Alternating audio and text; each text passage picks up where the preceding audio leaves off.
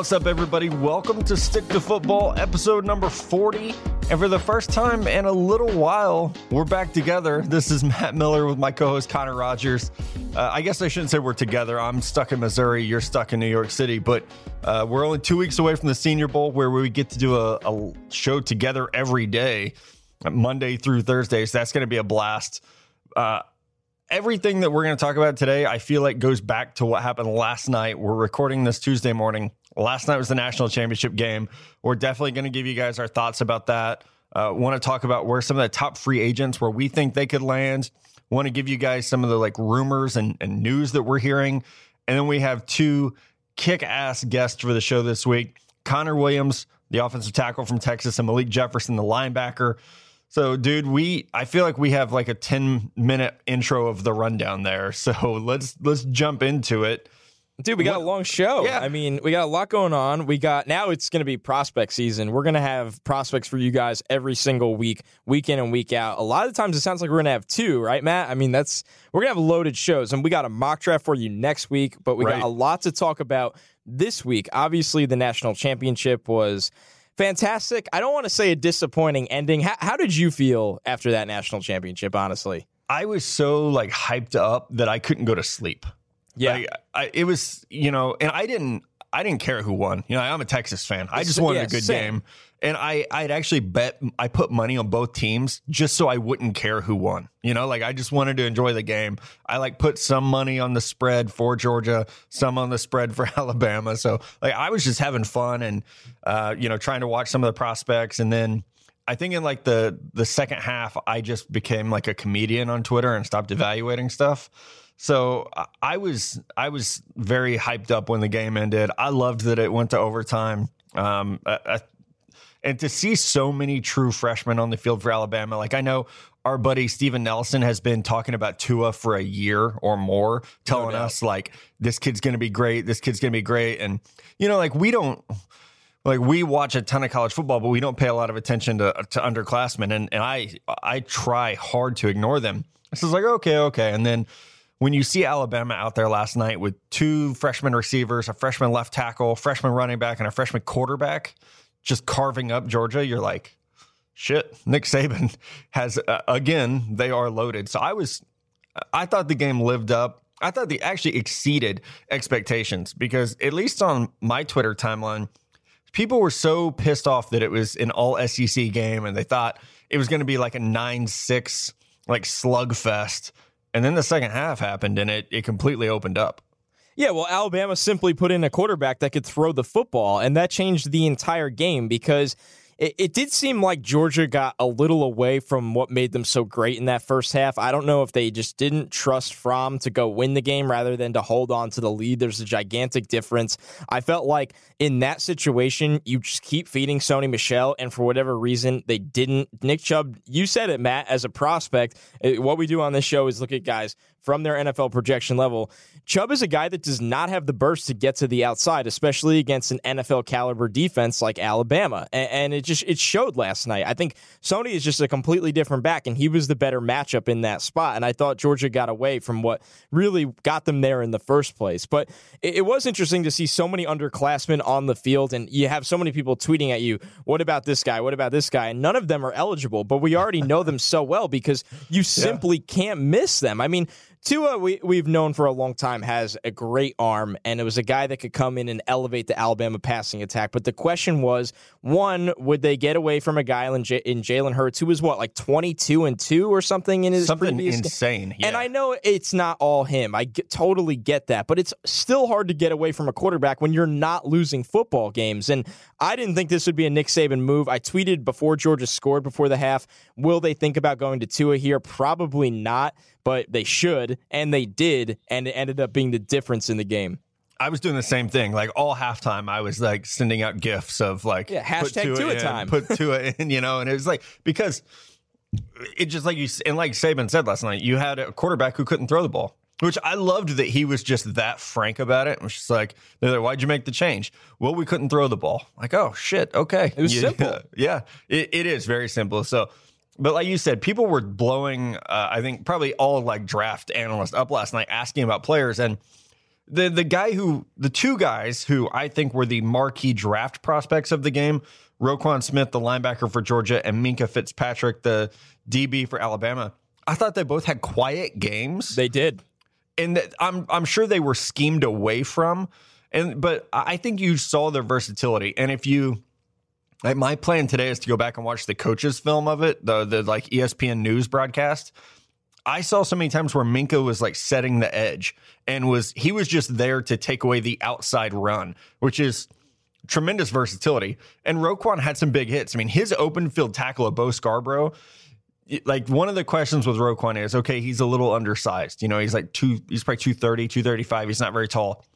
When you can open field smack Bo Scarborough, though, it's like, okay, play strength is not a question for me. And he's such a great tackler. Like, yeah, I mean, he's a thumper in that way that he's going to put people on their ass a couple times a game where you just kind of like catch your breath because he's so impactful. But they were, I thought, quiet. But Daron Payne, who is someone I've had ranked, I think, in my top 40 most of the year. And it's funny, I put out a big board article Monday morning, and people were like, you're way too high on Daron Payne. And he went off last night. He was unstoppable at defensive tackle. Oh, there's no doubt. And I've been saying, when I watched over summer, I thought, and into the season, I thought Daron Payne was the best interior D-line in his class. And when I said that a couple of times, the reactions I got shocked me. People thought I was insane. And they go, you know, have you watched Maurice Hurst? Have you watched Christian Wilkins? I like those guys. But in terms of pro projection and what Daron Payne can be, he's going to be one of the youngest prospects, I think, in this class. I think he's only 20 years old. He's a young defensive player and only getting stronger and could do so many different things for you. I think he has a very easy projection. I think when his motor's on, he is probably the best player in the trenches on the field at all times. So it was good to see him have his best game of the year when the spotlight was on. And I think he's a lock to go in the top 25. Guys like this don't fall out of the first round in the NFL because the NFL likes players that they could project easily. And to me, Daron Payne is just a high-impact starter on the interior, and that is always going to be a highly demanded position at the next level.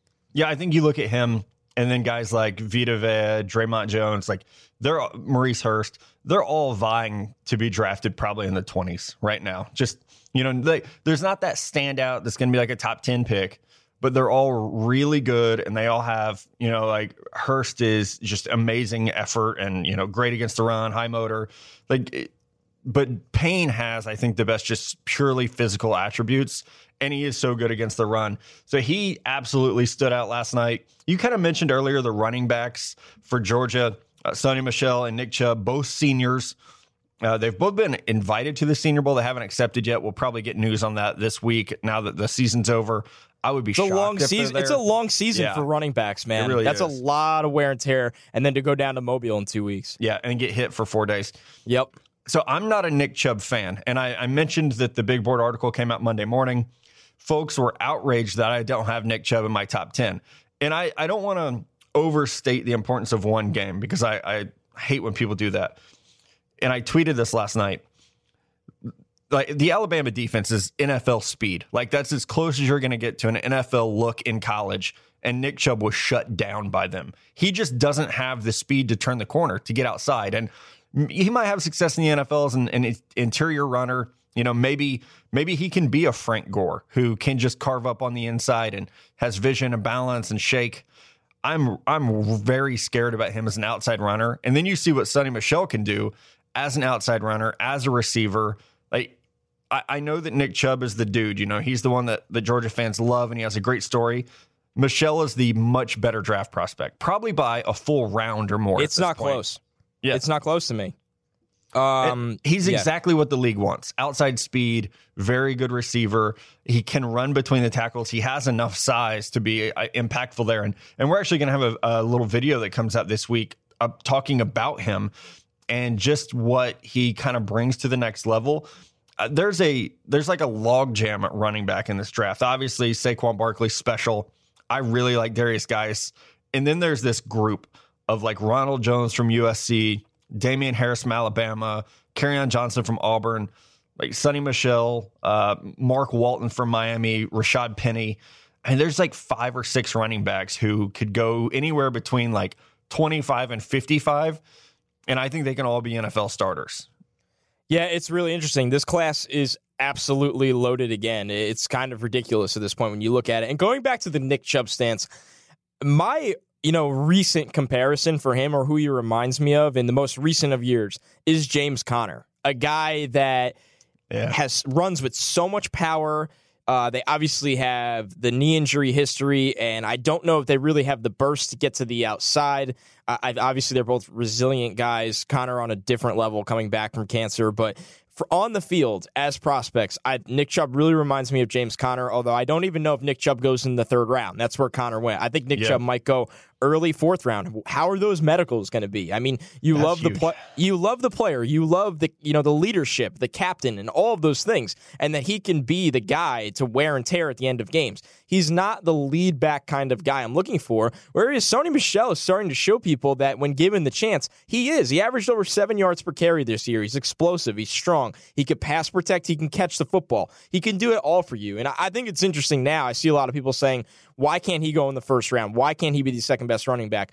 I don't think people should forget what Darius Geis was like when he was healthy. Darius Geis was there was questions if he was better than Saquon Barkley, and now he's trickling backwards. I'm not buying into that. I think Barkley's a special player. I think Geis is a very, very good running back prospect. Then it's Sony Michel, Ronald Jones, and then a whole nother platform of different backs. But it's going to be very interesting to stack this group because it's so deep yet again. And I can tell you for a fact, and something we got to get into is insider buzz, the NFL thinks this class is just as deep, if not more deep, than last year's. Oh, yeah, without a doubt. And last year's was the deepest running back class maybe ever. And really the last 2 years plus this year, so 3 years in a row, have just been insane amounts of running back talent. It is going to be fun to watch. And one more note on Nick Chubb. Like, if people don't follow me on Twitter or don't read everything I write, you might not know, but I'm not a huge numbers guy, when it comes to testing and things like that. I'm definitely not when it comes to stats, but I'm more of if I see it on the field, I'm good with it. Nick Chubb's 40 time and 3-cone time are going to be fascinating to me because I have that worry about speed on film. And so that's where the combine's really important for me is, okay, I have this concern on tape. What do you look like as an athlete? And I know he'll have a couple months to get ready for it, and he'll, shave some speed, but it is going to be interesting to see just how well he does test. And like you said, the medicals for him, and the same for Royce Freeman at Oregon, the medicals for these guys are just, astronomical. It could be a Jay Ajayi situation where he was a second round talent who fell because there were concerns long-term about his knee. Nick Chubb is probably, like you said, a third or fourth round talent. If there's concerns about the long-term health of his knee, he could bottom out real low. So it's one of those things to watch. And, we'll talk about it so much more as we, it's like, it feels like for us draft season's been going on since August and it's really just starting. So we have 4 more months to talk about all this stuff. Yeah, and I thought it was really cool. One of our listeners, and I can never pronounce his name right, so I'm just going to say Dylan T, but he's actually going to Virginia Tech, I believe, next year to play football. But one of our listeners was saying, hey, real fans, go back and listen to the prospect previews from the summer. And it's really interesting when you go back and listen to those. We ripped off, I would say, 8 to 10 guys from every position group, and it's so funny to see how things play out and how they're stacking now. Down the line. And a lot of the guys that we did mention at the top stayed at the top. There's been some really impressive risers along the way. But, I mean, listen, one thing we do want to get into, because we don't want to make the whole show about the national championship, and you can continue to send your questions about the players you saw in that game, is that Josh Allen and Baker Mayfield are officially Senior Bowl bound, and we're going to be on site. Yeah, it's huge. Oh, but this is the most excited I've ever been for a Senior Bowl. Dan, who's on the Friday show with us, and he's helped us at the Senior Bowl for a long time now. We were talking about this, and it was 2014. I was super excited because I want to say that was Aaron Donald and Derek Carr, and it was a really good Senior Bowl class, and it was okay, man, this is gonna be fun. This year's gonna be crazy because of that. Like you said, now we have Josh Allen's in. Chris Mortensen broke that news, stole it from me. Damn it! you were listen. I want to let everyone know. Matt was telling me like days leading up to that, like Allen's in, and I'm like sitting there like, man, maybe you should say it, but like I get you want to respect it, let him say it, and then Mortensen says it, so good for him. Yeah, well, I've been gun shy because I had a situation where I tweeted, I got it from a school, I tweeted a player was going to declare, and then the player didn't declare for a couple weeks, and I was like, shit. And I even called the kid and apologized. It was like, hey man, I was not trying to like steal your thunder. The school gave this to me. I thought it was cool. So I've been like gun shy about, I don't want to take kids' news from them. Like I don't want to steal their moment. So it's a tricky thing. Like, and I wrote a month ago for FanRag Sports that Ronald Jones was declaring, and I wrote it in like a long form draft article. And some people read it and were like, oh cool, but then like 3 weeks later, like 4 different draft media people were like, oh, I'm hearing Ronald Jones is declaring. And I'm like, I said this 3 weeks ago, but like, I don't need to put it on the timeline 50 times because like, I don't care enough. Everybody knows these running backs, these star underclassmen running backs are leaving school. So it's a funky business, but declaration season is upon us, almost over, to be honest with you. Yeah, another week. I know the 15th is the deadline, but back to the Senior Bowl. I am incredibly excited. And we've said this about Josh Allen before. If you like him, you're going to love him in Mobile because that arm strength is going to pop. And he is a great kid. He was on one of the early episodes of this show. Obviously everyone knows there's a relationship there with all of us. He's a good kid. And I think we're all rooting for him. That is a platform where he can shine. Baker Mayfield, another kid that will be on, I say kid, another guy who will be on this show, another guy we have a good relationship with. I don't know if the Senior Bowl is the best platform for him because I feel like he's such a gamer, and that's not a knock. I just don't know that in shorts and shoulder pads, he's going to get you all excited throwing 25-yard out routes. Like that's just not who he is, but it is going to be an important part of the evaluation just to get them both. And the same thing for Mason Rudolph, to get the 3 of them out of their familiarity with the scheme and the system, and let's just see who they are as passers. And let's just see who they are as guys. Like, how do their teammates, handle them? And the good thing is Baker should be on one team and Josh Allen should be on the other. So Baker should be on the South, Josh Allen should be on the North. So we'll really get to see how they just handle the situation as leaders. That was one of my favorite things about Derek Carr and Carson Wentz when they were there, was just the energy they put off and the way their teammates just really, were attracted to them as leaders and how they, emerged, I guess, as the guy out there. Like there was no doubt, like Carson Wentz was the dude. And so I really want to see that aspect of it. I can't wait for you to see Josh Allen's arm in person. Yeah. Because I'm really excited for that. Like you, I am very excited to just watch the quarterbacks throw this year. I think that's one of the best things about the Senior Bowl. And listen, Josh Allen is going to look vastly different than everyone else. The speed the ball comes out, it's going to look different. And I think Baker will show that he has a better arm than many expect. I think it's going to be very interesting for Mason Rudolph because I think he's a guy that throws better with touch rather than really velocity. Mm-hmm. And there's some guys underrated that can spin the ball. I don't love him as a prospect, but I thought Kurt Benkert from Virginia has a strong arm. And he's getting Mike White from Western Kentucky is going to be there. I mean, there's reasons to sit and watch the quarterbacks throw. There's no doubt about that. Luke Falk is a guy of the opposite, doesn't have a strong arm, but coaches fall in love with his intelligence and his way to manage the huddle and his way to come out and know where to go with the ball. So I think there's so much to gain for each quarterback, and I kind of stand with you, Matt, where how much can Baker Mayfield really gain from the Senior Bowl? I think he's going top 10 no matter what right now, but this is an event to me that's going to push him into the top 3. Wow. See, I think he's more of a 12 to 20. If I had to guess right now, I say like 6 to 10. Maybe somebody trades ahead of the Jets or something like that. Yeah, I can see it. Yeah, I don't think he can. The talk though of like Browns fans I know love him. The talk of him going in the top 4, I just think that's not realistic at all. So I'm going to go off on a tangent here. I get Browns fans who read or heard John Dorsey say that Baker Mayfield was impressive, and now they're like, he's going first overall. Dorsey loves him. It doesn't work like that, man. It was also December when he said it. So yes. Was he even I don't even know if he was hired yet. I think he was just hired. Yeah. So people jump to some weird fucking conclusions, and you never want to be the guy who's like, that's not how it works. But that's not how it works. So here's last thing on Baker in the Senior Bowl. The most important thing for him all week is weigh in. And it's the first thing he'll do there. How tall is he? How big are his hands? Because that's it. And listen, great player, Heisman Trophy winner. I thought he was the best player in college football this year, hands down. And we both have round 1 grades on him. Love the kid.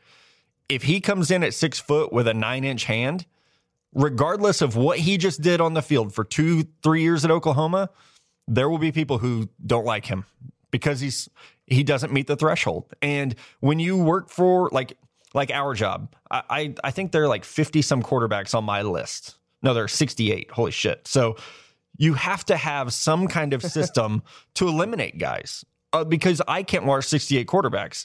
And so people might be like, oh, thresholds are stupid. Sometimes they are, but it's how you whittle it down. Yeah. And so if he comes in under that threshold, teams aren't going to take him off their board, but it will give them pause. And on the other side of it, when Josh Allen comes in at 6'5", 240, people are going to say, okay, we've seen that size work. We don't really ever see that other size work. So I know that the last month has been a Baker love fest, and for good reason. He's a fucking great player.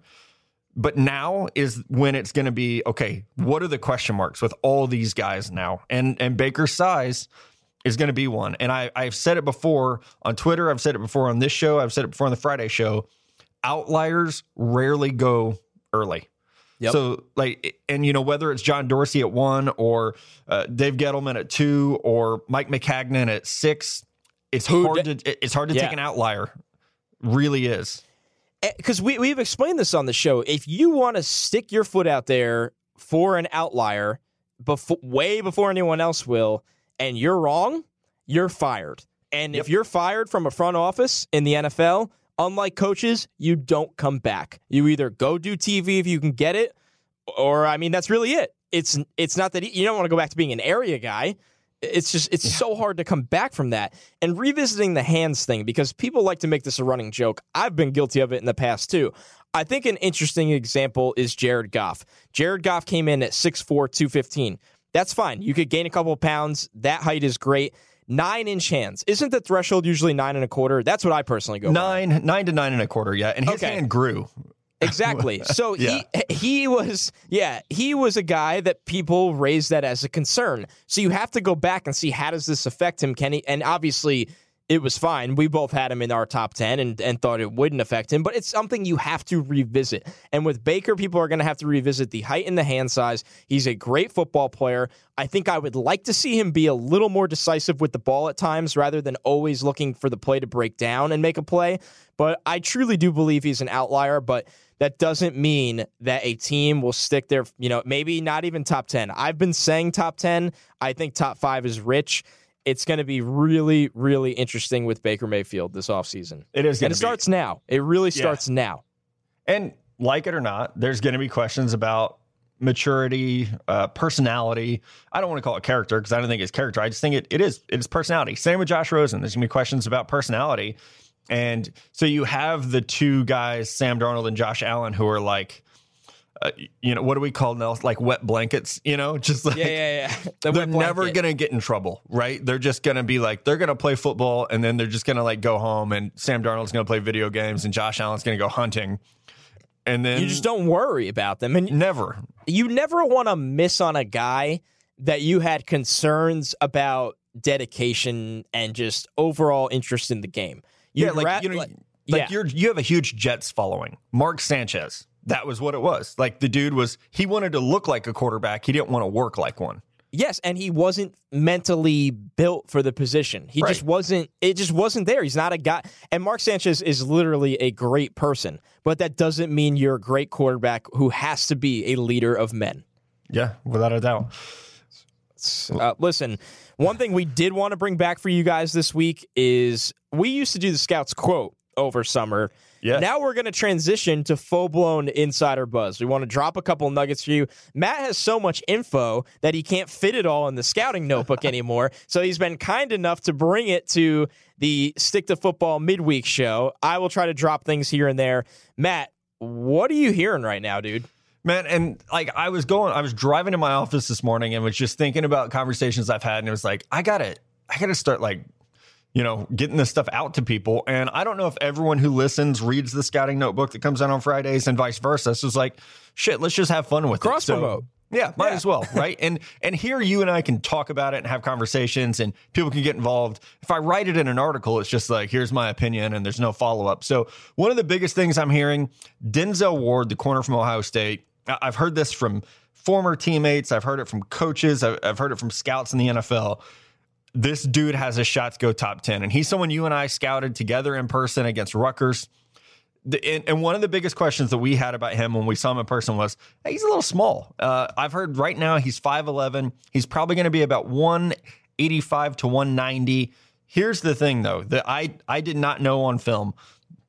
He has a shot to run in the 4.2s. Now, when a coach tells you 4.2, you're always like, okay, it's probably 4.3. But then I've talked to a guy we've had on the show, Marshawn Lattimore, said, listen, he's faster than me. So that's really fast. Yeah. When Marshawn Lattimore says this guy's faster than me, probably more athletic than me, Marshawn ran a 4.36 last year at the combine, which is traditionally a little slow. He also jumped 38.5 vert and 132 broad. I mean, he was a top performer across the board. So if he is saying that Denzel Ward's more athletic than him, that's something that you got to pay attention to. So I don't know where you have him ranked after we saw him. I have him at 11 overall right now. And just based on the draft order and team needs, I think the dude could go very early. He could go anywhere from 5 to 10. I think it's probably where he's at right now. I agree with you. I think he's the best corner in this class, just overall from everything. I know he's not going to win the size battle. That's okay. Like you said, we got to go on the field and see him live, and he's got arms down to the ground. He's very smooth, a very good athlete. To piggyback off of your buzz, I have heard over and over again that he will be the first cornerback taken in this draft, almost no matter what. And I think yours was a little flashier where, hey, he can go in the top 10, not only be the first cornerback taken. It's hard to really sit here and go, who is in that stratosphere? Because the guys after him, to me, are Josh Jackson from Iowa, who came on the scene very late. Carlton Davis from Auburn is another guy that might find his way into the first round. But when you look across the board, it seems like Denzel Ward and then everyone else. And Matt, one conversation that we've consistently had is we're waiting for a corner to stand out amongst this pack. Now it seems like the more people we talk to and how he's going to test, that guy is Denzel Ward. Yeah, and I really like Josh Jackson from Iowa. I mean, another guy I got to see live this year. I mean, he had 8 picks, and they weren't gimmies. He had 3 against Ohio State, and he had one of the best catches of the year, so you could see his athleticism. But the Denzel Ward love is very, very real out there. And it helps that he comes from such a good program at Ohio State where he is very well coached and he's developed. And just once again, Ohio State is going to have a corner go very early in the first round. It's almost becoming like the sun coming up in the morning. You can almost just like bet on it. It's incredible. It's absolutely incredible. And okay, so another guy that's going to go very early. We saw him last night, Calvin Ridley, the wide receiver from Alabama. The only problem is, as you guys saw in the first half, he has a running back throwing him the ball for the last 2 years. So his numbers aren't great. But then you see what he can do. And I know he had like a drop in the end zone. And I kind of tweeted about it. I don't know if this is if it's a timing thing. When you switch quarterbacks, I think that's very hard to do with timing. It's also hard to go from a right-handed to a left-handed quarterback. Yes, the ball comes out differently. Spin. Calvin Ridley's route running, his poise, his body control, he's going to go top 15. I think he'll be the first receiver off the board unless Cortland Sutton from SMU is a lot more athletic than he looks on tape. So there's a lot of love out there for Calvin Ridley. If you're listening to this and you're like, but he's 23 years old. He did turn 23 about 2 weeks ago. I don't care. And the way I was taught to do this is if a guy's going to be 24 as a rookie, you put a star by his name and it's there. You consider it. And maybe if there was another receiver that I had ranked closely to him, it would be a tiebreaker. but I think he's special. And he's not Amari Cooper. He's not on that level. I don't think he's Michael Thomas good, but I do think he has a lot of talent. And just as a route runner and as a natural hands catcher, I think he could. I wouldn't be surprised if he has more catches, yards, and touchdowns as a rookie than he did this year at Alabama. Yeah, I think that's a very fair take. I think it depends on his landing spot, but it's becoming very hard to argue against Calvin Ridley being the first receiver off the board. I love Cortland Sutton. I love what he can be, his red zone ability, his ability after the catch. I think he's going to run a little bit of an underwhelming 40 time. I think he's going to be in that 4.52 to 4.55 range. I don't know what Ridley might be in the 4.5 range as well, but at the end of the day, you look at Ridley's route running, you look at his hands, he seems like a very natural catcher. He should have been more productive in college, and all those things were out of his control. It's as simple as that. But if you want a guy to get on the field and create separation for your quarterback, he is the guy right away. I think Dallas Cowboys, for me, come to mind. Look at that offense this year in Dallas. I mean, Des Bryant's not a guy that's generating separation consistently anymore. I don't really know how much Cole Beasley really brings for your offense. I think Terrence Williams is not a great football player. The Cowboys, people like to pin the regression on Dak, and it's, okay, yes, did Dak regress a little bit? Sure. Look at what's around him and the regression around him. I think if Dallas is sitting in a spot where they say, okay, we couldn't get a player like Roquan Smith for the middle of our defense to take over for life after Sean Lee or whatever it's going to be. Go get a receiver that's pro-ready and can help your quarterback, who I still believe should be the quarterback of the future going forward for the Cowboys. Yeah, and they're picking at 20? So 19 or 20? Yeah, I think there's a coin flip maybe involved. They're right there with the Lions. So, yeah, I don't know. Gosh, I don't know if he makes it that far, but he would be a tremendous fit for them. Like, just a really natural fit for them. So that's the news I have on those guys. Let me see. Do I have one more thing? Oh, the Lions job. And I know other people have said this, so I'm not like breaking any news, and this isn't just me, but man, everything I hear is that it's Matt Patricia and no one else was ever really considered. And there's a connection there. Right? Yep. Like Bob Quinn, the GM, was in New England. They want to go with a kind of a tougher, more disciplined situation after Jim Caldwell, who's kind of a, like quieter, mild-mannered guy. So it definitely sounds like that's Matt Patricia's job to lose. And it just sounds like it's his job as soon as the Patriots get out of the playoffs, which might be after the Super Bowl at this point. Well, speaking of jobs, one thing we want to talk about before we do take a break and do the top 10 free agent landing spots, is we're going to make the official jump over to the NFL side after going very college heavy in the beginning of the show, is obviously John Gruden to Oakland, Matt Nagy to Chicago. What do you think the impact is, your instant reaction for really the quarterbacks here? What does this move do for Derek Carr? What does the Nagy hire do for Mitch Trubisky? Well, I think this is it's a perfect fit for Mitch Trubisky. Like, even going back and looking at my pre-draft scouting report on him, it praised his accuracy and his ability to make plays on the move. And, he's much more of a dual threat than he was ever given credit for. So with Nagy's background and what he brought to Kansas City, how that offense changed when he took over there for Doug Peterson when he went to Philly, like, that offense evolved. It became a little more college-like, with some RPOs, more spread, a lot more fun formations. I think it's going to be great for Chicago. The biggest thing is Ryan Pace needs to give him weapons. And the problem is they also have needs elsewhere, but they need to give Trubisky weapons at wide receiver. They need to bulk up and fix some problems on the O-line and defense, but I don't know if they go receiver at 8, but at some point you have to really add the talent there. And, with Gruden going to Oakland, and no one knows in our business, no one knows Gruden better than our coworker, Chris Sims, because he played for him. And I've read a lot of the things that Sims has said over the last week about, he's going to toughen Derek Carr up. What I'm interested to see, and I don't think anyone knows, is what does Gruden's offense look like? Because he's been out for so long, and everything that we've all heard for the last year or 2 years is that he has spent all this time studying offenses, college offenses, NFL offenses, and like tweaking his system. So I want to see what his system looks like, because I don't even really remember what his offense was when he retired, because it's been so long now. And I don't think it's crazy to say that Derek Carr might be the most talented quarterback he's ever had. I know he had Rich Gannon, but If he can get the trains running on time for Derek Carr and keep him protected, that has to be the most talent he's ever had. Yeah, I agree with you. I'm really just curious right now to see what John Gruden comes out and does. And I'm curious to see what this Raiders offense looks like next year. I mean, are we going to see Marshawn Lynch back in the fold? How are they going to draft?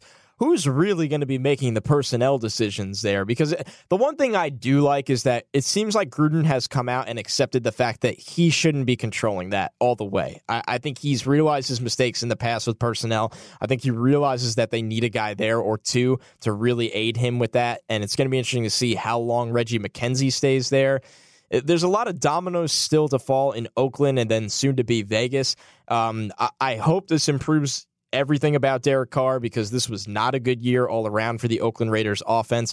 But flipping it back to the Matt Nagy hire, I would call this, and there's still a lot of dominoes to fall, but I think this will end up being my favorite coaching hire of the offseason, because it's not the splashiest hire, but I think Nagy is a good football mind, a good offensive football mind, and the Bears, specifically Ryan Pace, said, hey, we invested a lot into picking Mitch Trubisky last year. Let's get the most out of him and help him, succeed. It's as simple as that. This says to me, we got the offensive mind to help the quarterback. Now you got to go finish the job. You got to put the players around him. And we're going to talk about that after our break, our next segment. I have a couple guys that we should pin to the Bears outside of the NFL draft. They got to spend some money. You lost Alshon Jeffrey at receiver. It's time to go buy another receiver and bring one back in. So it's going to be really interesting to see how they set this coach up for success. But I think he was the right guy for Chicago. Without a doubt. He's the one I've been saying for weeks. This is who should go to Chicago, so I'm happy to see it worked out. Let's take our first little break here. We'll come back. We'll do our top 10 free agent landing spots.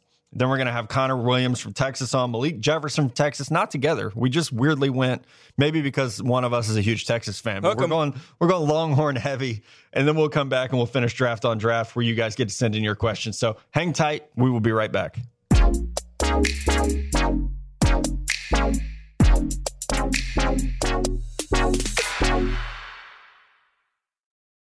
Welcome back to episode number 40 of Stick to Football. It's time to talk a little NFL after a lot of college before this. Matt, we're going to take the top 10 free agents with their best landing spots, help a couple teams out. And who better to start with than, I know you're not going to send him anywhere, but your dream quarterback, Jimmy G. Jimmy GQ. Oh, my God. Jimmy Jesus is what I've been calling him. That's right. Yeah, he's not going anywhere. Exactly. I know there's the conspiracy theorists who think that somehow he's going to end up back in New England. He's not. If the Niners don't work out a long-term deal, and I actually think they have a chance to, they'll franchise him. Like this is a no-brainer. Don't worry about it, Niners fans. Garoppolo is the quarterback long-term there. They wouldn't have made this trade otherwise. He's happy there. They are very happy with him. So, yes, he's a free agent. There's no way he's getting out of town. Dude, I'm not even going to play the evil co-host here and name another spot. Normally, I'd kind of poke the bear and be like, Jimmy G, let's New York Jets, Denver Broncos. Yeah, you wish. Yeah. No, listen, that ain't happening. Jimmy G, Kyle Shanahan, go dominate the NFC for the next decade, please, and thank you. Next, Kirk Cousins, a guy that I do think has a good chance to go to the New York Jets, but this is perfect landing spots. I will go Denver Broncos or Jacksonville Jaguars here. The reason I'm going Broncos over Jaguars is I think this Jacksonville team is crazy enough to stick it out with Blake Bortles one more year, and that is terrifying. But the Denver Broncos, I think, are bold enough to move on from their mistakes and say, Paxton Lynch ain't it. It's as simple as that. He ain't it. And go get Kirk Cousins, John Elway, convince him to sign in Denver. You have a defense in place. You can build a running game. I think Cousins, the Broncos have to be one of his top options. They can dole out the money for him, but it'll be interesting to see if they can outbid the New York Jets. Okay, so my dream landing spot is the New York Jets because of money. I mean, the Jets are going to have $80 million. The Broncos are going to be probably around like 25. Ooh, that's tight. It's tight, and they have other guys they have to lock up. I mean, the Broncos, that's an aging team. They're starting to get to the point where they do have to keep some people that have to start thinking long-term. The Jets are positioned to just open up the wallet and say, come on, baby, like, let's just do it. So I think the Jets are becoming an attractive free agent landing spot. Like Jeremy Bates, the quarterback's coach, who I think will be an offensive coordinator very soon, is a great guy to work with. I mean, he has a great track record. Everyone loves him. They have a young defense that is hungry and improving. They have a very underrated wide receiver core. And I'm not just saying this because you're a Jets fan. I do think this is the best spot for him. They pick number 6 right now, which is not going to get you Sam Darnold or Josh Rosen. We said before, I don't really think Baker Mayfield's on their radar as a first-round pick. I've reported before they love Josh Allen. He might not even be there at 6 because of the quarterback needs ahead of them. I think you take care of that biggest need with that 100 mil or whatever, or 80 million that you have in cap space.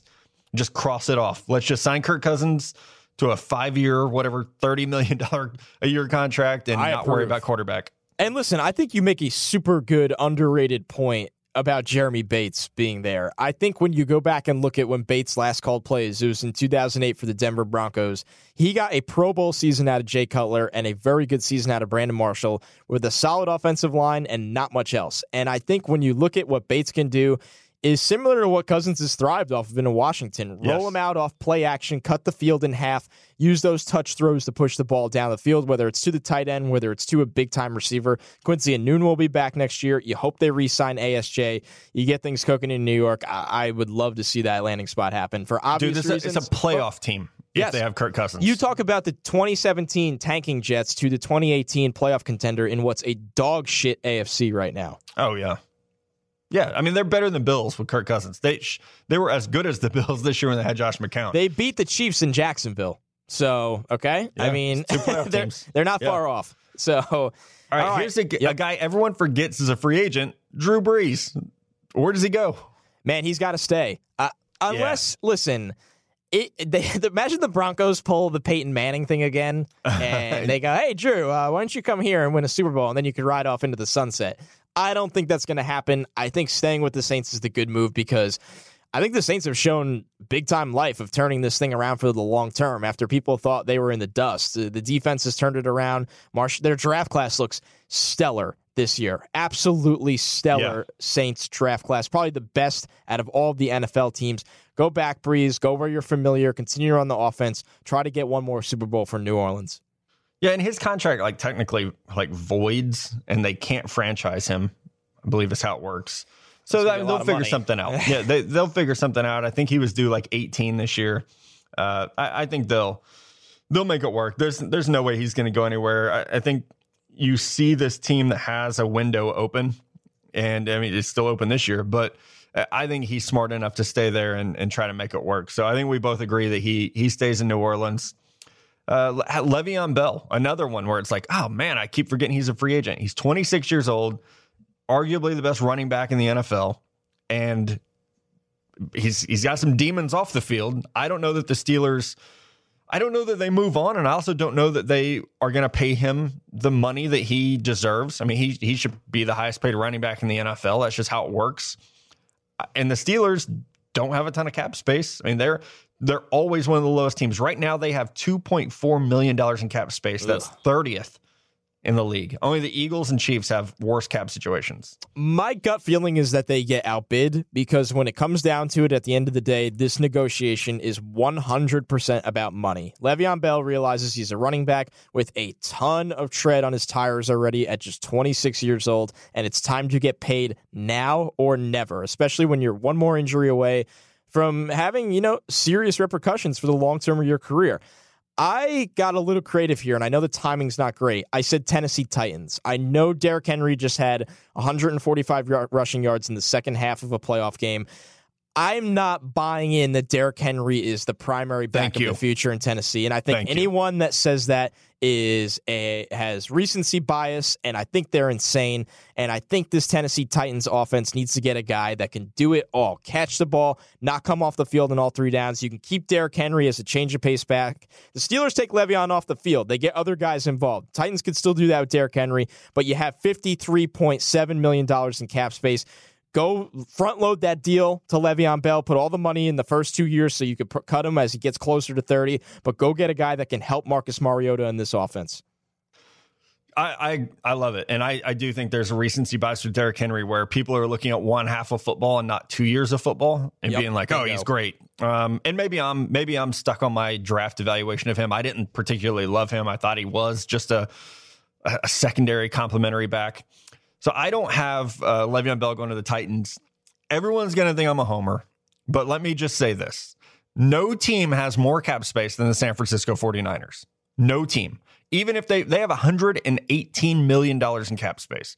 Even if you franchise Jimmy G, you still have like $98 million.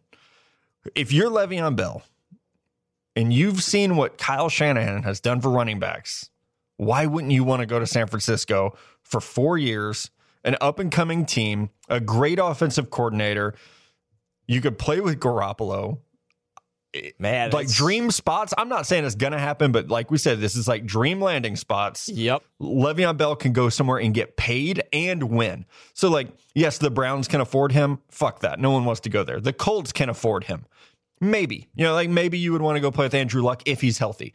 The Jets can afford him. The Buccaneers can afford him. I would want, and yes, I'm biased, but I would want to go to San Francisco, the hottest team in the NFL when the season ended. Great young head coach, great young quarterback, and a fun culture in a team being built, and you can get paid. That's where I'm going. Listen, it's hard to argue against that. You want to talk about an offensive genius with a superstar quarterback in the making already. Listen, hard to argue against that. I'll tell you that much. All right, number 5 on the list, halfway through after this guy. Talk about a time to have a breakout season, DeMarcus Lawrence. Good Lord, man. This guy was not looking like a bust, but definitely not looking like what we were hoping he could be after going in the second round of the 2014 NFL Draft. He racked up 14 and a half sacks this year in his 4th season, and since he didn't go in the first round, no 5th-year option. Unless the Cowboys franchise tag him, this man is going to get paid, as all pass rushers do. Listen, he only had, it was like 8.5 sacks or 8 or 9 sacks for his career before this year, and he has 14.5 in just this season. Yeah. Now, I wasn't a homer during the Kirk Cousins thing. Now I'm going to have to be for this. The New York Jets have invested a ton into the back end of their defense. They have no juice up front. Mo Wilkerson, goodbye. Leonard Williams getting double and triple teamed. They have zero pass rush. They have almost $100 million coming in cap space. Go buy a pass rusher. This is the best one on the market. Yeah, I love that fit for them. I do. I look at Dallas's cap situation, and you're just, gosh, I don't know if they can. It's going to be tough, man. And I think he should stay if he can, but I don't know if that's possible. Yeah, no, I do like the fit for him, but how about this one? Go to the Tennessee Titans. You have a team that needs an outside pass rusher. I do think he's a fit in that situation because he can play standing up. He can play with his hand in the dirt. It looks like they've missed on Kevin Dodd, who was a second-round pick out of Clemson. Hasn't panned out. The Titans have a little over $50 million in cap space. They can afford to lock him up. And I love it for the Jets too. They're going to have $80 million to spend. They can do it. I worry a little bit with DeMarcus Lawrence. You have to worry about the off field. It is a guy who's been suspended before, so that's a concern. But I think the Titans, he's the type of pass rusher they're really missing out on right now. Yeah, I agree with you. I think they've spent a lot of money and draft capital in that secondary. Used a first-round pick on Adoree Jackson. You gave Logan Ryan a big-time contract. And it's kind of funny, the best guy of the bunch has been Byard. I mean, he had a ton of picks this year. Third-round pick. Yeah. Good Lord, man. Talking about finding some talent. I don't think they've done a good job finding the talent up front in round 1, but you go get a guy like that in day 2, makes up for some things. I'll tell you that much. So I can't argue with that fit, man. Tennessee is a team that you want to see more out of them every year, and maybe this is a guy that can put them over a little bit. Yeah. Okay. How about next? Malcolm Butler, Super Bowl hero to good corner to maybe overrated. Yeah. Corner. It's like a weird spot for him right now. It is. With Malcolm Butler, I feel bad for him. Doesn't it feel like he got, to put it, excuse my French, he got fucked by the system? He really did. Like, he's going to turn 28 this offseason. You're a cornerback. Oh. I hate to say it, when you're a year away from 29, you're an old corner, or you're going to be an old corner. I know that sounds insane, but the way corners fall off cliffs, you're not going to get the 3 to 4 to 5 year deals when you're that close to 30. You're 2 years away from 30. You're going to get a deal that's front-loaded in the first 2 years of the contract. listen, cornerbacks get paid on the market. I think Malcolm Butler's going to be just fine, but he could have got a lot more when, strike when the iron is hot, and the system held him down and he couldn't go get his. I put him to the Chiefs here because I think this secondary has fallen off a bit of a cliff. Marcus Peters is all over the place, a player that me and you loved. Week to week, you never know what you're going to get with Marcus Peters. But outside of that, you're trotting out Darrell Revis out there. He doesn't even want to be on the fucking field. I mean, go get a corner for across Marcus Peters. It's going to cost you some money, but you got to do it if that's the defense you want to run under Bob Sutton. Yeah, and they don't have a first-round pick, so they're going to have to spend to plug that hole. Yep. So what you were saying about Butler is exactly why I put him to the team I'm about to tell you. He came into the league, he was 23, so he had to do his 4 years as a undrafted free agent, has made very little money compared to every other guy on this list. I think he looks at the landscape and says, I am 28 years old, I need to go get paid. I'm going to go to the Cleveland Browns because they will overpay me. We saw it last year. Another guy we've had on the podcast, Tony Jefferson, basically came out and said last year, the Browns offered me more money, but I wanted a chance to win, so I went to Baltimore. I think Malcolm Butler will say, I have won. This is going to be my last big contract. Let me go to Cleveland. Let me get top money because they will have to overpay. And on the Brown side of things, you need another corner. John Dorsey and Alonzo Highsmith need guys who have won before to build a culture there. I think it works for both sides. Yeah, I think so too. I keep forgetting about the Browns, to be honest with you. I think they'd be actually a really good fit for our next player as well, and I will use them after reviewing a not-so-friendly cap situation for the Pittsburgh Steelers. The other top corner in this class, after being franchise tagged this year, Tremaine Johnson from the Rams. Listen, another great fit for Cleveland because you want a guy that can go out and reinforce your secondary. I hated the Jabril Peppers pick. I just don't know what he offers you as an actual defensive back. And listen, you're going to play him, sure, but maybe you draft Minkah Fitzpatrick at number 4, like you've been talking about, obviously, and then you go sign either one of Butler or Tremaine Johnson. I also like Johnson and the Steelers, but when we just went over their money, that doesn't seem very realistic, to be honest with you. Yeah, I have Johnson staying. I think the Rams have the money, and they messed up and let Janoris Jenkins go. And they picked Tremaine Johnson over Janoris Jenkins. They have the money to spend to keep him locked up there. They're number 11. I think they have about $45 million in cap space. They are going to have to prioritize because you have guys that you're going to have to pay down the road, like Todd Gurley, like Jared Goff. But I look at it this way. If I could pick either Sammy Watkins or Tremaine Johnson for the Rams, I'm going to take Tremaine Johnson. And they have, Robert Woods was a hit for them in free agency. They have Cooper Kupp. They have Josh Reynolds. Like they have enough young receivers. I think you go with Tremaine Johnson and you let Sammy Watkins walk.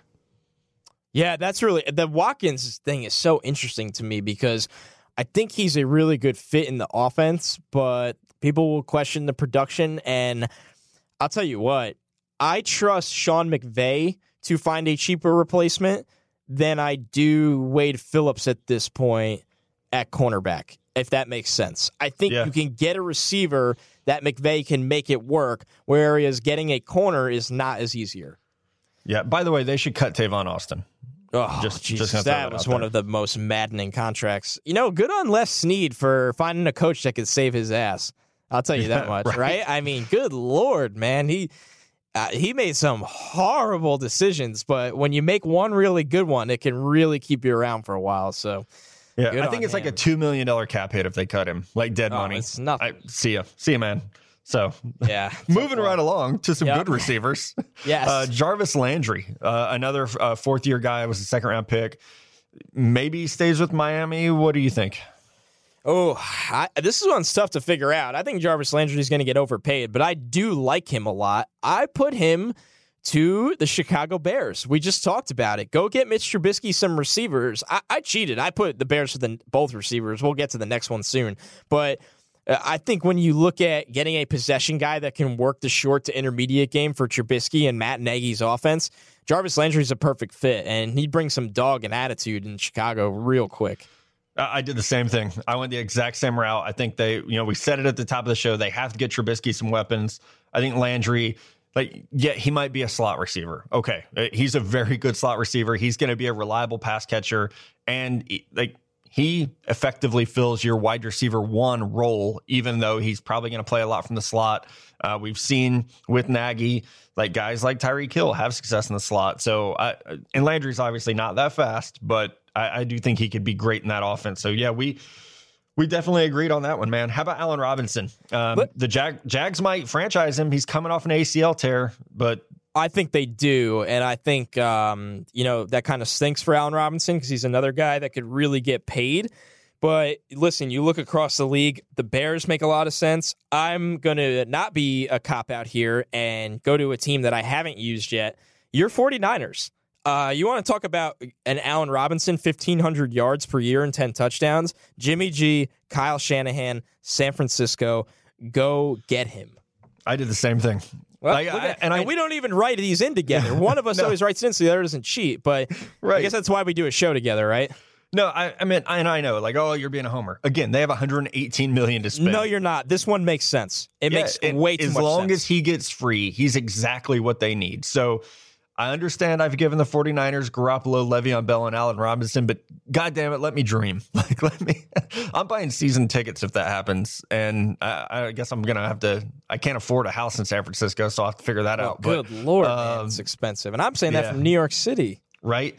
I'm very excited, and Niners fans should be. I know we have a huge following of Niners fans. You guys should be excited because the quarterback situation is figured out. You have a head coach. You have a GM who's been aggressive. And yeah, there have been some misses, like Joe Williams and CJ Beathard, but at least they were mid-round misses. In free agency, they've done a great job. And you have selling points. Like, you have the most money to spend. You have the quarterback. You have the head coach. You have something that can lure these guys in. So if I'm Allen Robinson, I'm all about it. All right, number 10 on the list, Ezekiel Ansah, who had quietly a very good year. And he came on late. Yeah, he is a little bit older now. Another guy who kind of came into the NFL as an older prospect. I think he's 29 right now. And he was healthy at the end of the year, and it showed. He had a very good year. He's going to command respect on the market. The Lions have about $50 million to spend. They could definitely try to keep him. Where do you think he ends up? Or where's the best fit? I think he should stay. And here's the reasons why. So something interesting about Ezekiel Ansah, 12 sacks this year, right? Okay, that's the second most he's had out of his 5 seasons in the NFL. He turns 29 this year. 6 of those 12 sacks came in weeks 16 and 17. The last 2 weeks of the season, he had half of his production. Now, he's a guy that forces quarterback hurries, gets quarterback hits, changes the game when he's on the field. Listen, injured players stay injured. I love this player on the field. I don't know if he'll ever fully stay on the field. It just seems like he's always playing kind of hurt. He plays. It's not that he misses all these games, but he is playing banged up. This is a tough sell for me to an NFL team to give out what DeMarcus Lawrence is going to get. As you said, Matt, he's getting a little sneaky old here. Stay in Detroit. It's been a good fit. Matt Patricia comes in. I think he'll get him cooking the same way the Patriots had Chandler Jones cooking a couple years ago. Yeah, that's a great point. I had him hitting the market and going to Tampa, just going to get a check. That's basically a great fit. They need that. Yeah, they need it. Him opposite Noah Spence would give them respectability, I think, on the D-line. And they do have the money. They have about $64 million to spend. So that's where I plugged him in. I do think, he could be in play for Tennessee. He could be in play for Detroit.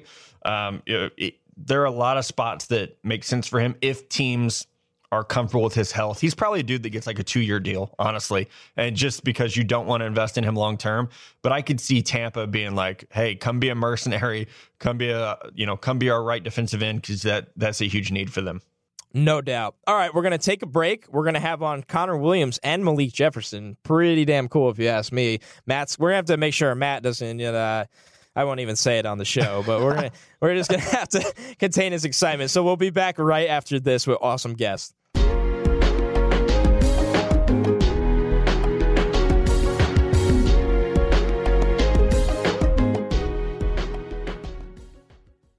All right, guys, I'm joined now by former Texas linebacker Malik Jefferson. That's going to get I'm going to have to get used to saying it that way, man. We're thrilled to have you on. You are the first prospect we've had for the 2018 draft. So welcome to the show, man. Man, thank you. It's an honor. I appreciate it. Yeah, and you're a guy, I mean, everyone on here knows I'm a huge Texas fan. I've been watching your career since you were in high school, which sounds crazy. It sounds kind of creepy, actually. But, one of the things that always stood out about you was that how well you handled the pressure and the spotlight of being the face of Texas football as a 19-year-old. So how did you handle that going from, like you're going to prom and then 2 weeks later, everybody's like, oh, okay, come save Texas football. And like all that just went right on your shoulders. Man, that's part of the business. I think that's the atmosphere college creates. And, when you're a high prospect, that puts a lot of pressure on you. I think a lot of guys have been in similar situations as me, but, it's tough. And, you see the kid last night, 2 ago, win a national championship, and you just got to step up at the right moments and do what you've been trained to do for your whole life. And I think that's very important as coming as a young guy and highly profiled. So what all goes into your decision to declare early? Because and there were a lot of Texas guys this year who, there have been a couple of you that did declare. There's been a couple more that have kind of like tested the waters, and like Charles Omenihu just announced he's going to go back to school. Just because I don't think our listeners understand how much goes into making that decision. So how do you come to that conclusion that like, okay, now's the time? I think it's just one of those things you got to listen and pray about. It took a while to figure this process out and to figure out what I was actually going to do. But, once I got my mind made up, I prayed about everything and made sure it was the right decision for me and my family, and went on from there. But I think it's just one of the things that you have to process and make sure you're maximizing your potential out so you can be the best player and the best prospect you can be. Yeah, and you mentioned the national championship game last night, and one thing that like I was watching was the linebackers, like Roquan Smith and Rashaan Evans, and you've got yourself in there. Like this year's linebacker class is incredibly talented. Is that something that you looked at and were like, okay, well, this year it's like me and these guys. Next year it might be, these other guys coming up. How much did you look ahead and think about it that way?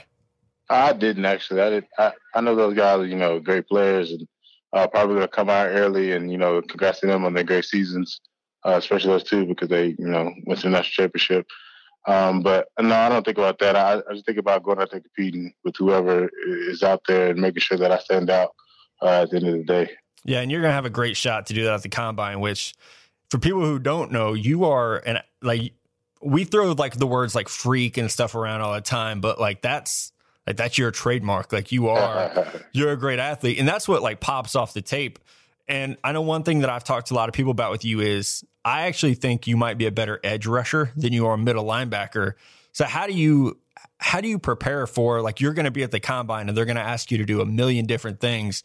Are you focused on just, at 40 time and shaving off seconds on your 3 cone and things like that? Or are you starting the process of learning about pass rush and learning coverages and trying to round out that side of your game?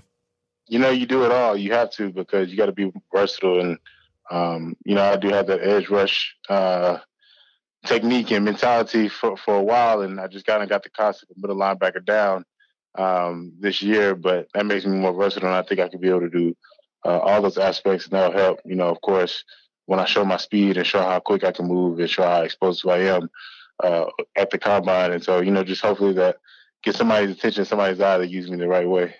So how many Jalen Smith comparisons have you heard? Probably a lot. That guy was great. He played it all. He played inside and outside. And I want to be sort of similarly used like he was in college.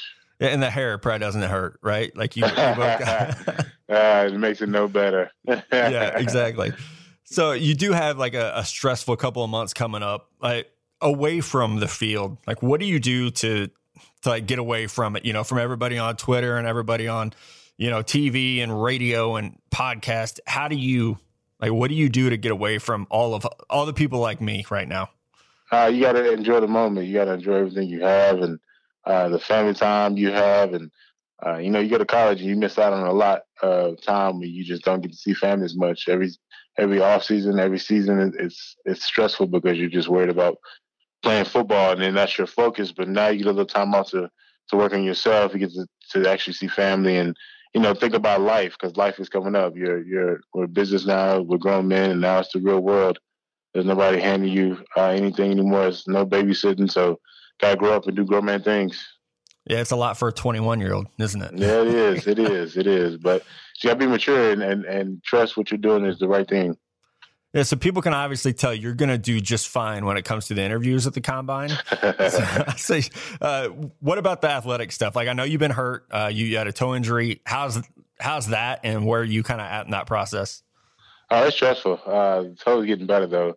I can say that. I started running already, and, you got to wake up a couple more things to make sure you're 100% healthy and, get your body right after football season, because, it's a lot of nicks and bruises, of course. Pretty sure almost every player that played had a high intensity of snaps is probably in that process of trying to get their bodies back into being trained and not strengthening. So there's a big difference in what we do in football and when we go into training. So it's doing better. Everything's doing better. I'm getting physically better and stronger. That's good. And I hate that as a Texas fan, I have to ask you this question, but people would kill me if I didn't. What's it like playing against Baker Mayfield, man? You guys had some battles over the last 3 years. He's an electric, exciting guy. Being someone who was asked to spy him and try to take him out of the game, what's it like being on the other side of it? I wish I could have spotted him a little more, but it's all good. You got to trust the system that you're in, and he's a great guy. He's a great player on the field. Personally, I don't know him off the field as well. I don't hang around him, so. That's for people that, at Oklahoma or his teammates. But one thing I did like is his teammates are really close to him, and they respect everything he does, and they have his back. So he must be doing something on that side to keep them motivated and show them that, it's all or none. And I appreciate and I like that aspect of what he brings to the table. He's fiery, which we'll see. We'll see if that works for him or not as we get through this process. We'll see. I think he can go somewhere good. I think he's one of the sleeper guys in the draft for me, honestly. Yeah. It's gonna be wild because he'll be at the Senior Bowl with us in a couple weeks, and getting to see him in person is gonna be a lot of fun. All right, Matt, let's get to the fun part of this. We close out every interview. We ask the same 5 questions, and it's just kind of like the rapid fire, almost the first thing that comes to your mind. So, first question we ask everybody, Connor, my co-host, and I. We are not professional athletes, or we're not trained to be professional athletes. So we usually relax post-show, have a couple beers. So when you're not training, what's your go-to drink off the field? Oh, God. Actually, I haven't been, in the drinking world right now. So that's, you haven't been 21 in the off season yet. So. Yeah. So it's, and I didn't do anything this whole semester. I'm going to come back on that one. Yeah, we'll hit you back after you're drafted. We'll figure out what you're going to celebrate with. You got some things in mind for that night. Yeah, that'll be fun. All right, the second one. If you could have any superpower, what would it be? Flight. Yeah. Travel too much, man. Yeah, I know exactly what you mean. Yeah. If I could just transport myself to work every couple of weeks, that'd be great. Man, be perfect. So perfect. All right, what's the one game that none of your friends can beat you at, whether it's like Madden or 2K or Call of Duty? Call of Duty, really? We had Christian McCaffrey on, and he's, I guess, a huge Call of Duty guy. We might have to hook you guys up so you can play. Well, I can challenge him. Yeah, I got his contact, so I'll definitely call him up for some Call of Duty. There you go. It'll be fun. I'll get a camera crew checking that one out. All right. On this one, you can't say your girlfriend or anything like that, but if you were stranded on a deserted island and you could only have one person there with you, who would it be? It's got to be somebody funny. That's one way to. Some people have said their dream girl. Some people have said survival experts. That's my dream girl. Your dream girl? For sure. Who is your dream girl? You couldn't get mad at her. Yeah, right? Oh, I don't have one. But I can find one just on Instagram. It's too easy. Most people have said Rihanna. Believe it or not, that's probably the most popular answer we get. So that's a good dream girl. Yeah, there you go. So I'm just helping you with all your answers on this one. All right, last question. This one gets kind of heated between Connor and I. On a hot dog, if you could only put ketchup or mustard, which one are you putting on there? Both. You could do both. You're just gonna. If you only had one, if you only pick one, I got to do both. You got to do both. You're just cheating. I think I do. I think I do ketchup. Man, and we get that all the time. I'm a mustard guy, so I thought maybe you and I are from close to the same area. I thought maybe you'd be. Now, if it was like hot links, that's different. We do a mustard. Yeah, like a brat, like you want mustard on a brat. Yeah, that's Yep, that's what I keep trying to tell everybody, man. All right, dude, that's all the questions I have for you. Definitely appreciate your time. I know I've been bothering you for like a year saying, hey, we're going to do this, when you're done. So we definitely appreciate it. Best of luck from all of us at Stick to Football, all of us at Bleacher Report. We're definitely rooting for you, man. Thank you, Matt. Yeah, appreciate you, man.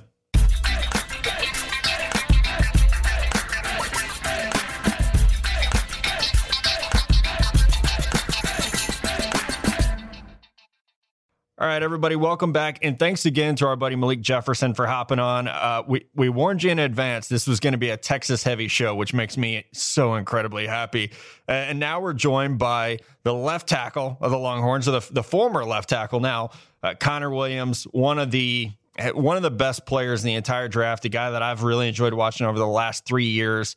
Man, we really appreciate it. And we're going to make history here. I think this is the first time we've ever had Connor Rogers. This has to be the first time we've had two guests, right? Two guests, and I mean, both from the same program, which is even more awesome. A lot of irony. Yeah, so it's double dipping today. All right, so let's jump right into it, man. Like I said, you're one of the top tackles in the draft class. You left Texas early after a year that you were hurt for a decent amount of the year. Probably didn't go the way you wanted. How much went into that decision of, okay, it's time to go ahead and make the jump to the NFL?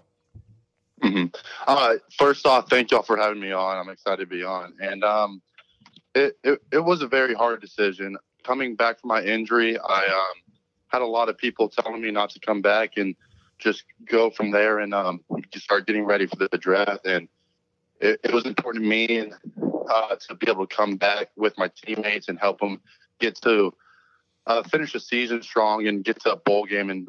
And once we finished that Texas Tech game, I had to sit back with my family and I had to talk with my family. We had to evaluate the whole situation. I hadn't thought about it up to that point. And it came down to making the best decision for me. It was a very hard decision. It's one of the toughest decisions I've ever made. But at the end of the day, it was a business decision for what was best for me. Yeah, we were almost surprised when you came back because obviously, significant injury, and we didn't know if you'd come back early or if you'd come back at all. And you looked great right away. When you came back against West Virginia, the rushing attack for Texas was just entirely different when you were on the field. And you were really not hurt the 2 seasons before that. You were, just a steady rock for the team your freshman and sophomore year where a lot of guys don't play. What was the hardest thing about finally having to sit out some time while hurt? It was very difficult. It was the first major injury I've ever had. I felt almost useless to the team. I felt like I couldn't help the team, but it was just another adversity, just like football brings adversity. It was another adversity and another thing to attack in life. And so instead of putting my focus into my position work and my left tackle work, I was putting my focus into my knee and just getting the knee better and just transitioning that focus. And the coaching staff did a great job with giving me my space and patience to be able to come back because it's also a mental aspect to it. And so I had to mentally come back into it, and they did a great job with that. Yeah, you mentioned coaches there, and one thing that has stood out to me, like watching not just you, but anyone on the Texas offense, is you guys have had so many different offensive coordinators there. Charlie tried to mix things up, then a new staff comes in with Tom Herman. How hard is that on you? Just going from one scheme to another, or one verbiage to another. Is that something that like casual fans watching at home don't understand what you guys are really going through, trying to learn everything new over and over again? Of course, it's hard to have a coaching change, and definitely with an offensive coordinator every year and an offensive line coach every year. The O-line coaches and the offensive coordinators go to the same conventions and learn about from the same people, but they all keep their same technique, same verbiage, and so it's hard to transition through different schematics and different coaches through the years, and so it's almost become secondhand nature to, okay, new year, new coach, new scheme, and so we haven't really seen a consistency in schemes or consistency in technique. And so it is pretty hard to be picking up on a new whole offense the next year. As guys that handle draft eligible players, me and Matt talked to different scouts and front office people, and it was interesting because when you weren't eligible, just a true sophomore, guys were comparing you to Joe Thomas and just talking about you nonstop, even when you weren't eligible for the draft yet.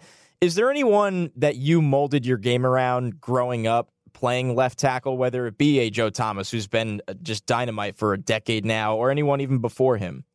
I watch a variety of tackles, Tyron Smith, but I do like Joe Thomas. And, to be able to do what he's done throughout the years at Cleveland has been incredible. And of course, being compared to him is insane because he's such a dominant left tackle. Yeah, so one of the things that, and this might not be a question you love, but I have to ask you about it, and it's something that comes up every time I do talk to an evaluator about you.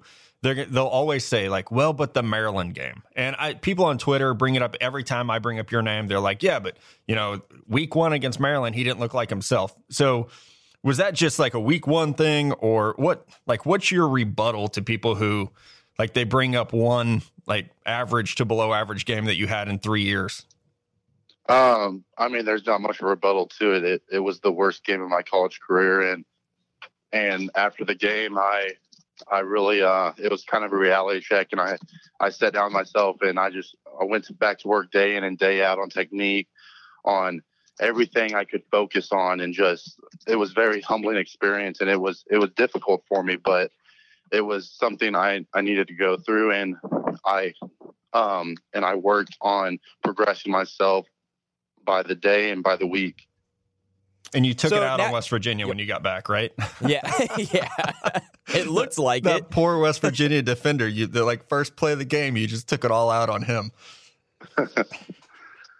Connor, you're down in Florida training right now, right?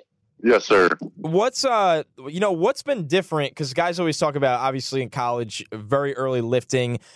How's your regimen changed now that you're dedicating all of your time to training and, obviously not games, but specifically just training? Are you doing anything different as you get ready for, obviously, the combine and the draft overall? Mm-hmm. Of course, not having school and not having classes, you have so much more free time, which you can devote to recovery, to stretching, to nutrition. You can be better at what you're putting in your body. And so just all these aspects that you could control to an extent in college, but now your main focus and your main job is producing at a high level and just making your body as best as it can. And so being able to focus on that has been incredible to do. So right after you declared, there was a great piece on NFL.com that you wrote about, growing up being bullied. And I remember sharing it with a lot of people kind of in our industry. And so many people were like, you don't think about the fact that someone that size or someone who's that successful could have been bullied as a kid. And I even, a lot of my friends are teachers, and I sent it to them, was just like, here's just another perspective for you guys, because you might not think of this, because I know I definitely didn't. So how difficult or cathartic was that for you to sit down and really write an open letter, to the people who, kind of motivated me to get here. And everyone should read that if they haven't. It's on NFL.com. But how does that help you, or, does it just get everything off your chest kind of? Mm-hmm. It was hard to do, and it definitely brought back some memories, and I was nervous about doing it, but it's not about the bullying or poor me bullying. It's about an adversity story.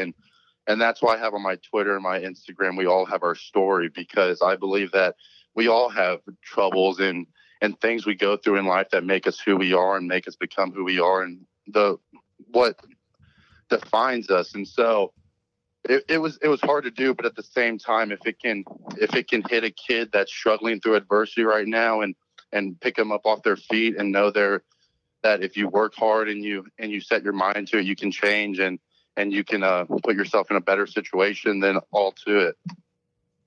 Connor, was there a point in time where you realized that there was a very good chance you were going to have a career in the NFL? Were you a late bloomer, or were you a guy that, late in high school, you knew, hey, I might be playing football for a long time? I'm sure, as y'all know, I was a 3-star recruit. So, yep.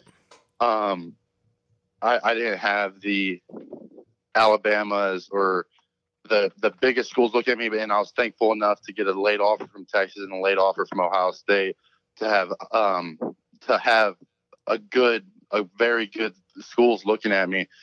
And so going into college, I was being realistic with myself, and I looked at the numbers, and the chances and probabilities of me actually playing in the NFL are very slim. And so going into college, it was about trying to make a difference for the football team and getting my degree. And that's why I went into the University of Texas pursuing my degree in business. Yeah, it is awesome to see, guys who, it's not like you come from nothing, but you come way under the radar, and then to get somewhere like Texas and be a starter as a freshman. So to be a 3-star recruit to starter as a true freshman, and a guy who you didn't give up a sack your first 2 years of college. So it seemed to work out for you pretty well. All right, Matt, we close out every interview this way. It's called the Gauntlet. We ask you 5 questions and just have fun with it because the questions are ridiculous. So we know that in advance.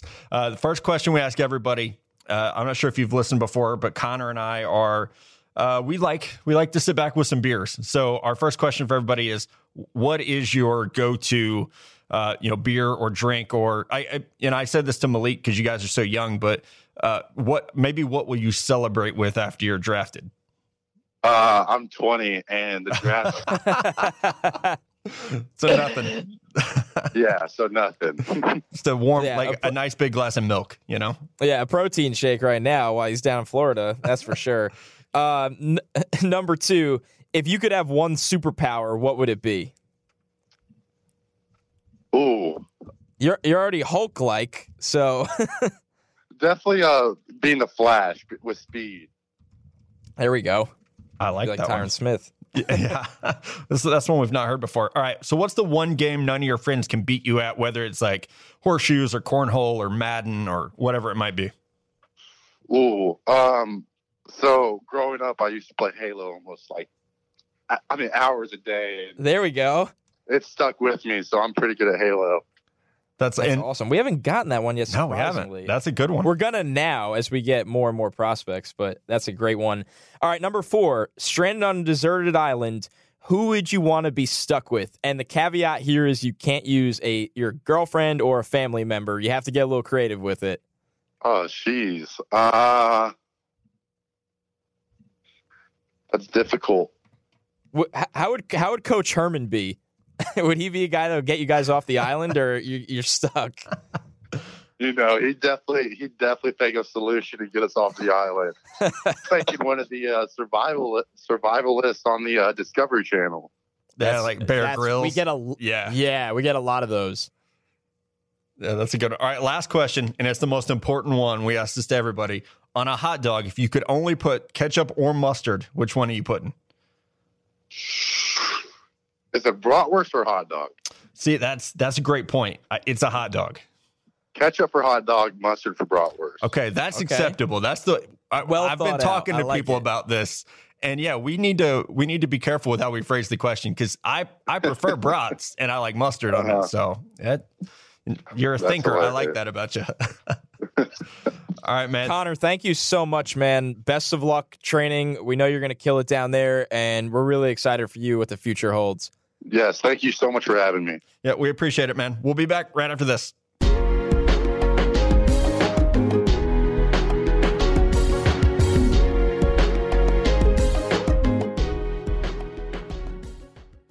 All right, everybody, thanks for hanging with us through what has been a marathon.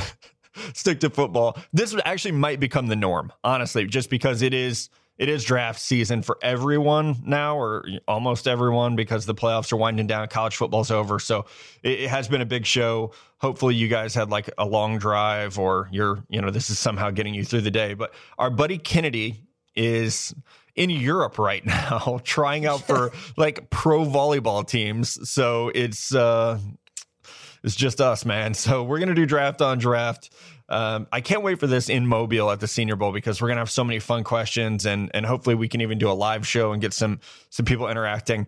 But let's kick it off. Our buddy Connor Leahy on Instagram asked, what's one team that could shock people by taking a quarterback in the first round? Miami Dolphins at 11. I think Adam Gase has to realize you can only survive so long with the bridge guys of the world. I don't know what they're expecting from Ryan Tannehill for the long-term future. I like Tannehill's development. I'm not saying that he's not the guy or rule him out, but it just wouldn't shock me if the Dolphins say, hey, we got to buy ourselves some time. Maybe we go into the season with Tannehill as the starter, but we need a rookie on this roster to develop, and maybe that's your boy Josh Allen. You never know. Ooh, I would actually like that fit. Mine, the New England Patriots. And maybe like smart fans are going to be like, well, that kind of makes sense. But in the first round, I think it would surprise some people. They traded away their 2 backup quarterbacks this year. Yep. And who were both solid. Right. Well, obviously one's great, but yeah. I thought Jacoby has exceeded expectations. Given what's around him and how, he came into that situation late, I absolutely agree. But New England, whether they're picking at 32 or wherever, I've said all along, I think this is the spot for Mason Rudolph. He checks every box for what the Parcells rules, the Belichick, like what he has done at quarterback by drafting guys, seniors, big body, accurate captains. I could see Mason Rudolph landing. Again, it might be at 32. Maybe it's at 44 where they have the Niners pick in the second round, but don't be shocked if New England goes quarterback. Yeah, then we're going to have to deal with Brady requesting they trade him again. Jeez. Nah, hopefully he'll be all right with this one. All right, next one from Clay Ryan on Instagram. Keep sending us Instagram questions. We're loving the following. We're going to be posting film on the story. A lot coming to that during Senior Bowl. Can't guarantee it'll be all football, mostly beer. All right, this one from Clay. Do you think Jarrett Stidham made himself a lot of money by going back to Auburn?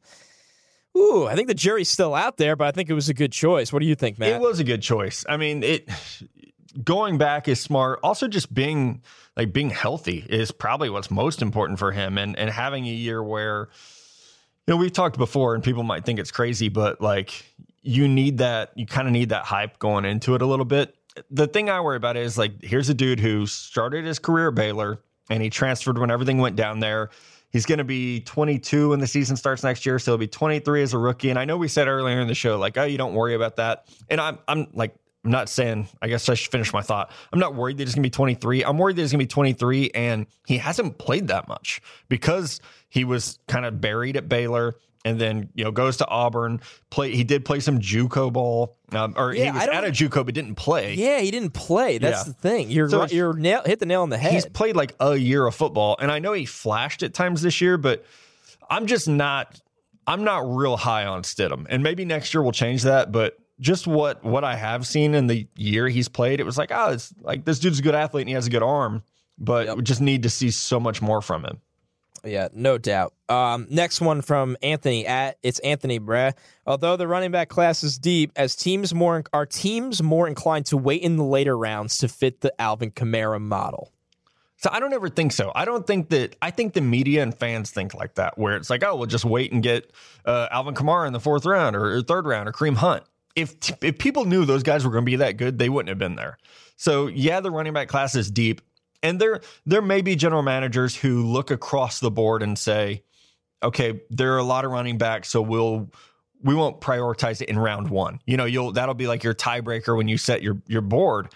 But I don't know that teams go into the offseason and say, well, you can get Kareem Hunt or Alvin Kamara in the 3rd round, so let's just wait. Like those guys, they got lucky there. So I think running backs have been devalued somewhat, so teams are going to wait, but it's not because of Alvin Kamara. Like, if Alvin Kamara changes anything, it's that teams want dual threats. Like, you want guys who can help in the pass game who also have the size to be good runners. Yeah, I think you nailed it. You look at Alvin Kamara's skill set and what he brings to the table, and that might put more of a premium on that kind of player. I think there's a lot of teams that have the regret of not pulling the trigger on Alvin Kamara in round 2. And I think before Dalvin Cook got hurt, there was going to be a lot more teams that regretted not taking Dalvin Cook at the end of round 1 or the top of round 2. I think you look at those kind of players and what they could do in space on their own. is just game-changing. It's as simple as that. What they could do as pass catchers, it's game-changing. What the element and attitude they bring to the field. So I think that's going to increase the value of players like, obviously, maybe, obviously Sony Michel and Ronald Jones, guys Saquon. like that, but maybe, Saquon, I mean, a lock to go top 10 because of that. And I know people are really hesitant to take running backs around 1, but Saquon is a guy that's special, and he will go in the top 10. He's shit. He should go top 5. Okay, Roman Thomashoff. I always get the hard names. You always get the easy ones. That's right. He's asking on Twitter, any chance the Browns draft Josh Allen if they sign a quarterback in free agency? So yeah, I mean, anything's possible. So I don't want to say no, right? Right. You don't ever want, like absolutes are insane. I would be surprised just because I know Deshaun Kaiser wasn't John Dorsey's guy. I would be surprised if they say they signed Kirk Cousins and you have Deshaun Kaiser. I would be shocked if they spent a top 5 pick on a quarterback. If that's already your quarterback room, that would surprise me. So I guess it depends on the type of free agent they sign. Like if they sign, if they trade for Alex Smith, yep. Josh Allen's not going to be the pick. But if they sign Case Keenum, maybe, okay, you can maybe see something like that happen. But I just think that's a lot of resources to allocate to your quarterback room. And I know it's the most important spot, but if they sign a starter in free agency, I think that takes quarterback off the board early. Unless Dorsey just hates Deshaun Kaiser and it was like, we can't win with this kid, and it's like a Jimmy Clausen deal, where it's like, oh, you were a 2nd-round pick and you started for a year, and now we're going to draft Cam Newton. Yeah, if he's not his guy, maybe they just move on from Kaiser. I think they trade for Alex Smith and draft Sam Darnold first overall. That's my gut feeling. Oh, and just get rid of Kaiser. I just have seen this song and dance so many times, and I just think that they'll be like, well, wasn't our decision. And, classic Hugh will be like, well, it wasn't my decision. And then it's just like, all right, Sam Darnold, Alex Smith, let's roll. All right, next one from Maxwell, at Maxwell Shirt. See, I do get the easy names. You do. Can you help the Packers? That's a great question. What do they need to compete for the Super Bowl? Are they wasting Aaron Rodgers? Man, Maxwell, I want to talk you off the ledge right now. Talk about morbid questions. Right. Can I help the Packers? Well, I don't think they listen to the show, but if they do, we could definitely do Fixing the Packers, especially on Stick to Football Friday. What do they need to do to compete for the Super Bowl? Well, they've got a good start. You re-signed Corey Linsley and Devontae Adams, 2 guys that I consider cornerstones for that offense around Aaron Rodgers. Yep. I like that they moved on from Capers. Listen, this defense has to change. I think they need to get a threat off the edge. I think they could use a little more talent in the secondary and at line all over the place. Kenny Clark is great, but they need some talent all over the place on that defense, and they need to be better coached. Well, I think step 1 is keep Aaron Rodgers healthy. So however you do that, get him on the Tom Brady stretching thing or the Russell Wilson nano bubbles or whatever it takes. Like that's step 1. If Rodgers is healthy, you guys are a Super Bowl contender every year. Like Connor said, I like the foundation of this team. I think you could probably improve at offensive guard, not in the first round necessarily, but inside linebacker is a spot where, especially if they do hire Vic Fangio, which, like I said, we're recording Tuesday morning, so that's all up in the air. I think he would like more athleticism at inside linebacker, so maybe that's a spot for Rashaan Evans or Malik Jefferson, but they have to get some speed there. Outside corner is, I think they could definitely go there in the first round. They could go pick 14. They could go after someone like Josh Jackson. So they just have to get better on defense and get younger at wide receiver. Like Jordy and Randall Cobb, I don't know how much juice they have left. Definitely want to keep Devontae Adams if they can. And then, I would kind of like they did last year at running back. They picked Jamal Williams in the 4th, Aaron Jones in the 5th, Devontae Mays in the 7th. I would just do that this year at receiver. Like take your day 3 picks, and just get some receivers because you got a good shot of hitting on those guys. Yeah, see who jumps out from the pack. You got a quarterback that is literally the best in the league. So just load up on receiver and see who jumps out from the pack. All right. Next one from at KMJ_04. The Eagles need offensive line help. Who might interest them in this draft? Well, the problem is they're going to be picking so late in the first round. That's right. So you get into a spot where it's like, I don't think Connor Williams is going to be there. Maybe Orlando Brown. I know some teams are really high on him, and I'm just not. Mixed. Yeah. Like Mike McGlinchey's a right tackle, and you have Lane Johnson, who's a all-pro right tackle. So you're pretty set there. Okafor from Western Michigan. I think that as of now, that might be a slight reach. The dude I would keep an eye on is Colton Miller. I have a round 2 grade on him, but I've talked to people that think that he could really rise this year. Maybe like a Garrett Bowles situation. Kid from UCLA came out early. He's probably the guy to watch right now. If you wanted to go late first round, man, it's a deep. I actually like the depth of the offensive tackle class. There's just not. Me too. It feels like you're either reaching or you're waiting and hoping that like Desmond Harrison's there in the second round. I was going to say, Jamarco Jones, guys. I can't wait to see Desmond Harrison down in Mobile because we have talked about him so much, and now we're just waiting to see like how much West Georgia do you really get to see. So it's interesting to see how deep. Yeah, how deep is this class? Alrighty, last one from Richard Royal at Richard_Royal, a very loyal listener. Why aren't there more lefty quarterbacks in the NFL? Who is the best lefty ever? Oh, Steve Young's the best lefty ever. That's got to be like the automatic answer, right? I don't know why there aren't more lefties. I text less you, lefties in the world. Yeah, that's a good point. I texted you this last night. I actually hate watching left-handed quarterbacks. Like it's uncomfortable to me. I don't know why. I have to admit I was dying laughing. Tua comes in.